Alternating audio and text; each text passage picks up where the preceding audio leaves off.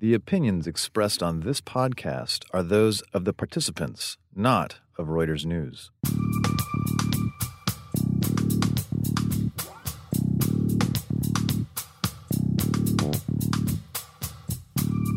Welcome to The Views Room, a weekly conversation among Breaking Views columnists about big numbers, crunchy deals, and nasty spats. I'm Anthony Curry, and I'm here with my colleague Jennifer Saber. Hi, Jen. Hi, Anthony. So this week we're going to talk about American banks. They've been the best performers in the stock market since the election of President Donald Trump, but we're going to check in and see how well they've been faring with their results. Also, we're going to turn to Silicon Valley and the latest shenanigans, if we can call it that, coming from Snapchat and its plans for its IPO coming up later this year. We start our show this week, though, by going across the pond, this time not to London, but to Davos in Switzerland. It's the World Economic Forum where the great, the good, the businessmen, the evil people, whoever you want to call them, depending on your particular stripe, are gathering to discuss what happens next in the world. And we've got our very own Peter Tal Larsen from our London office. He's gone over to do a bit of skiing in between talking to far too many people, I'm sure. Peter, thanks for coming on the show. How's it going over there? It's very cold. It's below minus 10 degrees centigrade during the day, and it gets much lower than that at night. There's a lot of people, as usual, wandering around talking. Also, a lot of discussion about the people who aren't here, in particular almost no representatives of the new U.S. administration of President Trump. That's a little bit of a surprise. I suppose it wasn't as if he's particularly up to speed on getting all of his cabinet picks sorted out. I think just the very top of the cabinet's been sorted, let alone the 4,000 jobs underneath. So they're a little bit busy. I believe Anthony Scaramucci is there, though, who is going to be one of the president's advisors. Is he basically the only point person there? He's pretty much the only person with a sort of direct role in the Trump administration was here. I think he's gone now, but he was here for a day or so, and he was in heavy demand. People were trying to work out what the administration is going to mean for the world, and particularly for the types of people who come to Davos. Remember that Trump pretty much singled out, the elites of Davos as the kind of people that he was campaigning against during the election. So, Peter, as his proxy, did you catch anything that he said? Yeah, so the message from Scaramucci was sort of conciliatory, basically to say, ignore some of the noise and the theater and the Twitter feed from Trump and, focus on the people that he's appointed and sort of focus on the big picture and some of the policies he's going to pursue.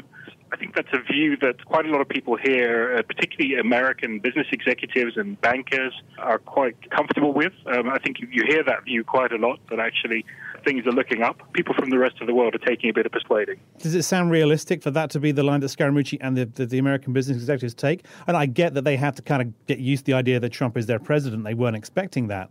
But his Twitter feed is having an impact. I mean, just looking at what he said about automakers over the past couple of weeks, for example, it's not as if the Twitter feed is just a bit of fun that he's having. It is having an impact. So what would you suggest to American businessmen and maybe more importantly, foreign businessmen and women who are trying to work out what to make of this new administration that's about to take over in America?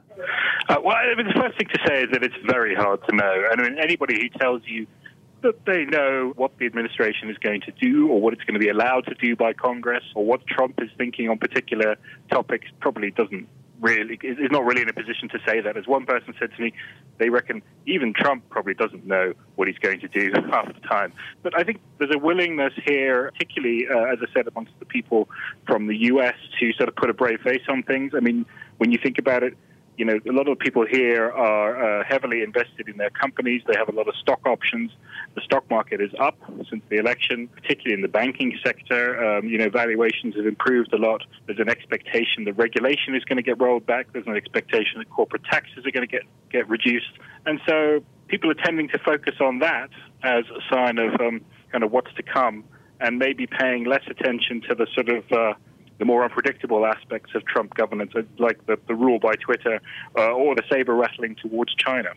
Yes, intriguingly, actually, that the CFO of Citigroup was talking on their earnings call this week about how, if there are problems with, for example, trade wars or whatever else, then don't worry, we're the middlemen. We sit in the flow. This will be great for our business. So the spin is already coming through. Let's move on to the leader of China. Xi Jinping has also been there, the first time that someone from China's government has spoken, I believe, at the World Economic Forum. It's the first time the Chinese president, the sort of the Right. top ruler of China, has come to Davos. Usually the prime minister, who in the times that they have come, the prime minister has come. But no, this was a very big moment. I mean, and this is quite a smart maneuver by Xi Jinping, because basically what he did was he took advantage of this vacuum. They knew that because the inauguration was coming up, that it was very unlikely that any senior American representatives of the new administration would be here. There's also some of the Europeans are staying away. Angela Merkel, for example, is not coming. There's kind of a lack of sort of world leaders at Davos. And so for Xi Jinping to come along and give what was a truly remarkable speech coming from the mouth of a Chinese president, about a very inclusive speech about the benefits of globalization and the system that we've created and the wealth that it's created and how it needs to be preserved. And it really just captivated the audience here. I mean, they've been waiting for someone to kind of make the positive case for globalization, and amazingly, it was the Chinese president that did it. I'm not quite sure which world I'm living in anymore, actually. It's a twilight zone. Right. May's absence and what she's been saying about Brexit is yet another example of almost the exact opposite of what the Chinese are saying.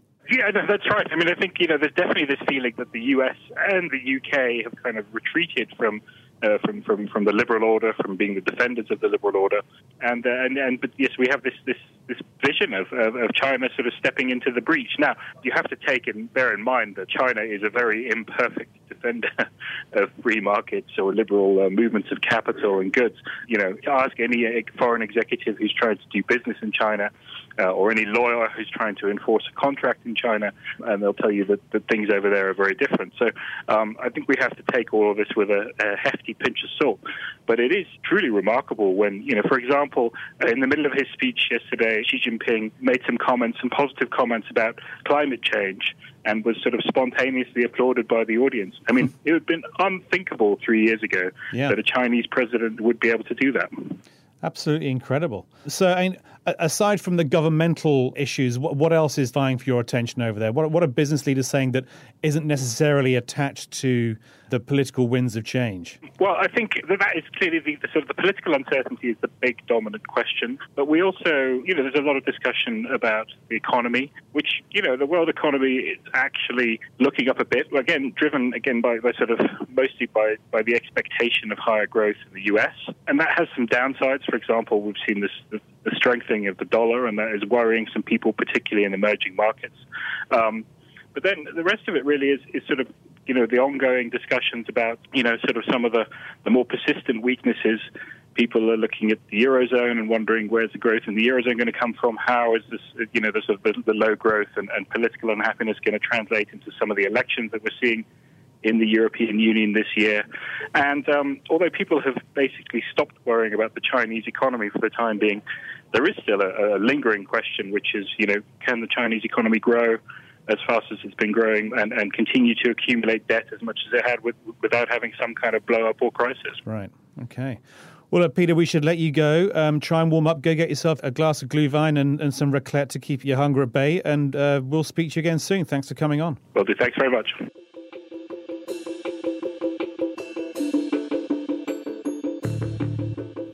All right, so now we're going to turn to Morgan Stanley, Goldman Sachs, Bank of America, and all the other big banks here in the United States. They've been having a great run with their share price, but they've also been announcing results past couple of days. Anthony, tell us, how are they doing, and does it justify the run-up in the share price? Well, first question, they're doing about as well as they always have, which answers the second question, which is no. It doesn't justify the share price. Now, let's not go too far on that one. The reason for the share price going up so much, it depends which bank you're looking at, but most are up around 20%. I think the average of the bank index it came off a bit yesterday, about 22, 23% since the day before the election. The likes of Goldman Sachs and Bank of America have shot up even more. They were up beyond 30% until a couple of days ago. And look, the main reason, I looked at this a few weeks ago, the main reason for banks investors being so bullish is not because they expect a great deal more business. I think they're actually being quite clever about that. They're not saying we'll now suddenly see a raft of extra revenue because Donald Trump's going to change the world. What they're saying is we're pretty sure there's going to be a tax cut, corporate tax rate cut. And we're pretty sure interest rates are going up. In fact, we've already seen interest rates go up.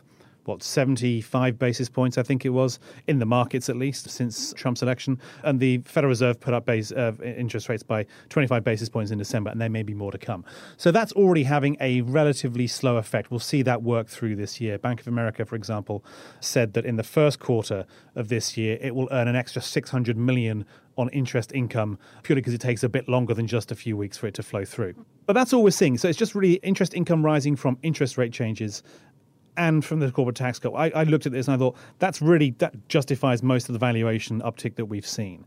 And I think investors are right to do that because earnings really haven't shown much change at all. And what about the regulatory environment? Are investors looking at that and saying, okay, this incoming administration, they might want to start unwinding some of the provisions that they've put on the banks over the past several years? Is that a good thing?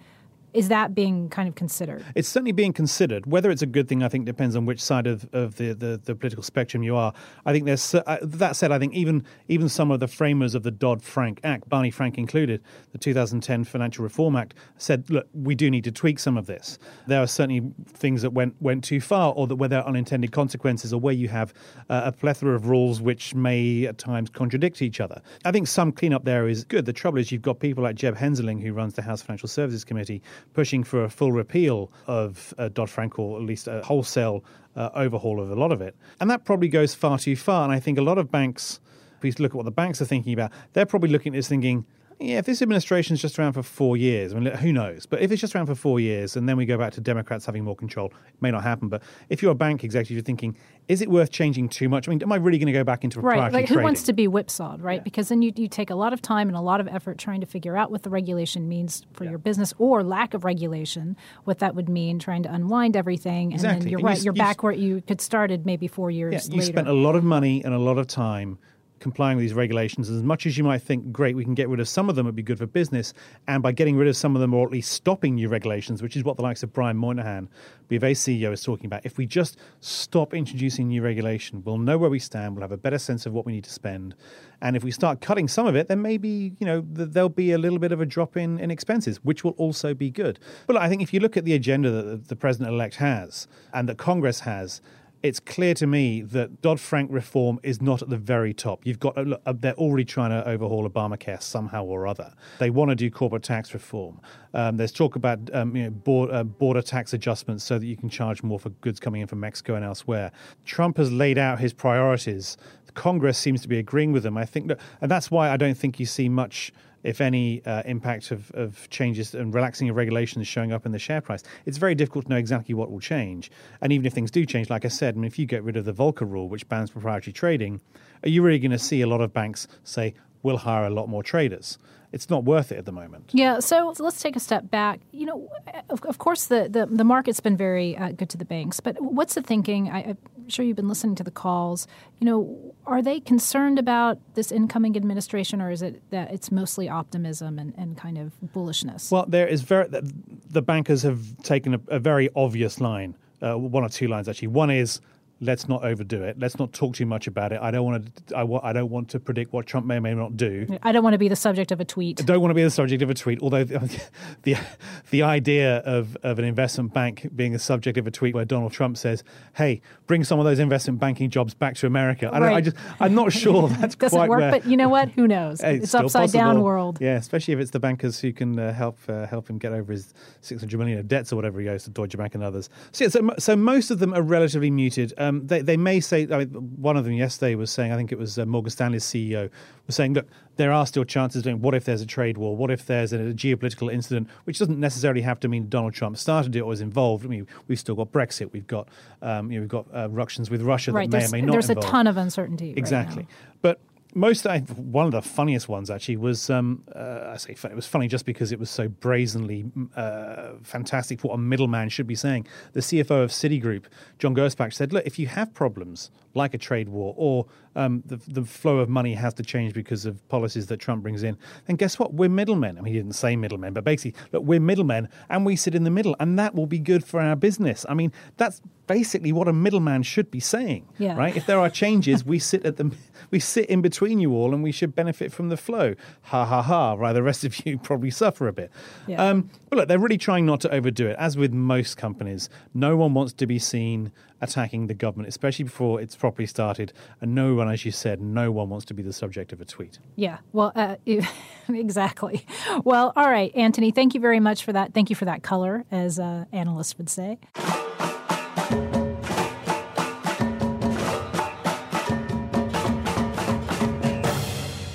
All right, so now for our final segment, we're going to turn to Snapchat and its parent company, Snap. It's getting ready to file for its IPO later this year. We have Rob Searin here, our columnist from New York, to discuss what they're going to do for investors and how they plan to do two classes of stock. So, Rob, there's a catch to this. Why don't you explain what's going on? So first off, it's going to be probably the most highly anticipated IPO of this year. The company, from reports, it should be valued at $25 billion or so. There's lots of demand, and they're taking advantage of that. What they're proposing, at least according to a Wall Street Journal story, is to only sell non-voting stock to investors. So if you want to buy stock in Snap, you don't get a say in how the company is run. And this is permanent. It's not like some of the other companies have had share classes where the insiders get multiple votes, but these things expire after a certain amount of time. Others, companies like Facebook and Alphabet have issued non-voting stock, but that's only after they already have existing voting shares out there. So this is something completely different then. This isn't just, look, we want to make sure that the founders retain a degree of control as they take the company from basically what is almost still a startup down the road to being a much more mature company where maybe the founder takes less of a role and maybe even leaves. This is envisioned to be a permanent non-voting stock for anyone apart from those who already own the power. Exactly. You're appointing a dictator for life. Okay, I'm going to take a viewpoint here because it seems like they're pushing this, to the extreme. But at the same time, like you kind of sit back and you look at what Facebook is doing and what Alphabet is doing, and they're kind of they're doing all these tricks, and they're like, not tricks, but okay, listen, we have two classes of stocks. We're going to make it more complicated. We're going to do a third, and there's all this kind of rigmarole around it. To me, they're just kind of coming out here and saying, like, look, we're just going to bypass all these steps. Yeah, we're just going to maintain control. That's true. And also, you have to think that these companies, investors really don't have much of a say anyway. Even if the CEO or the founders don't have super voting rights, investors still have very little say in often how these companies are run. Investors willingly cede this. Take a look at Apple, for instance. Jobs, when he came back, he had very little stake in the company. He had like about 1% or so. And he could run the company however he wanted because he was so successful. Investors said, hey, go do what you want. And in other cases, like in Facebook's case, CEOs have such large stakes that even if investors do have a vote, it doesn't really mean that much. That can be true, but that doesn't mean that we should then codify this into shareholders get no say at all. I mean, I think what you're describing there, Rob, say, for example, with Apple, is a company where investors were willing to cede a degree of control, as they often are as owners in any company, to see how an executive does. And then at some point they may fight back. It may well be that they're too late. It may well be that what they're doing looks piecemeal or ridiculous in the end because the damage has already been done by a particular executive or executive team. But the whole principle of shareholder democracy is that you have one share and one vote. Exactly. So investors will give that up sometimes, and rightly so. I mean, you don't want as a CEO to be constantly having your investors peering over your shoulder as backseat drivers on a daily basis. Now, if there are problems, if you do something wrong, investors should be there. But you, as an investor, you are ceding to the management control of the company on a day-to-day basis. So what you shouldn't be doing is ceding control forever. Well, exactly. We should distinguish between ceding control voluntarily and not having any choice at all. So what's Snap or Snapchat offering in return? Nothing really. A chance to invest in a growing company. A chance to invest in, Right. and it is a very fast-growing company. It's growing about the same rate as companies like Facebook were at this age. And you have to think that, okay, they have a lot of users. They're just starting to attract advertising, and it's going to be a very lucrative area for advertising just because there are so many young people, millennials who use it, and advertisers want to reach these people. That said, sure, it's an attractive market, but do you want to give up the rights to control that? The point is that, that may be wise today. For instance, the founders, even Spiegel, he's had a good record of forecasting what people want. But, do you want to do this for life? Do you really think in 20 years he's going to have his finger on the pulse of the youth of America? I really doubt it. Well, maybe that's the point. Maybe that the whole reckoning here is that this is a company that, a bit like its messages, isn't going to survive for too long in its current form. I'm not saying it's going to go under, but you do an IPO, you let it build as much as it wants with no control over the management, and then management sells or diversifies or does something else, and then that changes the structure. I don't know. I mean, maybe I'm just being too hopeful that at some point there is a desire on the part of management to say, you know what, this structure we've set up for now just isn't going to pertain for as long as the permanency of it seems to be right now. Maybe investors will push back. Maybe they will show they're not quite as laid back and easy to roll over as Snapchat thinks they are. Yeah, this could be a trial balloon. The company could be, floating the idea and seeing how investors react, and then react accordingly. What if they go for it? Will that mean that other companies, and will Facebook or Alphabet try and reverse engineer there has been you to investors? There has been a ratchet effect. Like I said, this isn't the first company to issue non-voting stock. I mean, Google, when they went public with multiple classes of stock, there was outcry from people saying this it goes against shareholder democracy. You don't have one vote, one share. And then they started, then they worried about they were going to lose absolute control. So they started issuing non-voting stock. And then again, there was this hue and cry. And now you've got the same thing because a company is issuing this from the get-go. So, the ratchet is still in full effect, and you'd expect other companies to follow. All right. Thank you, Rob. We will be following that too very closely. Appreciate your time on this. That's our show for this week, which was produced by Bethel Habte and Ross Shoulder. I'd like to thank my co-host, Jen Saber, as well as our guests, Peter Tal Larson and Robert Siren. And I'd like to thank you all for tuning in. Check us out every day at breakingviews.com. Go to iTunes, subscribe, leave comments. We love that stuff. And tune in next week for another edition of The Views Room. Thanks for joining us.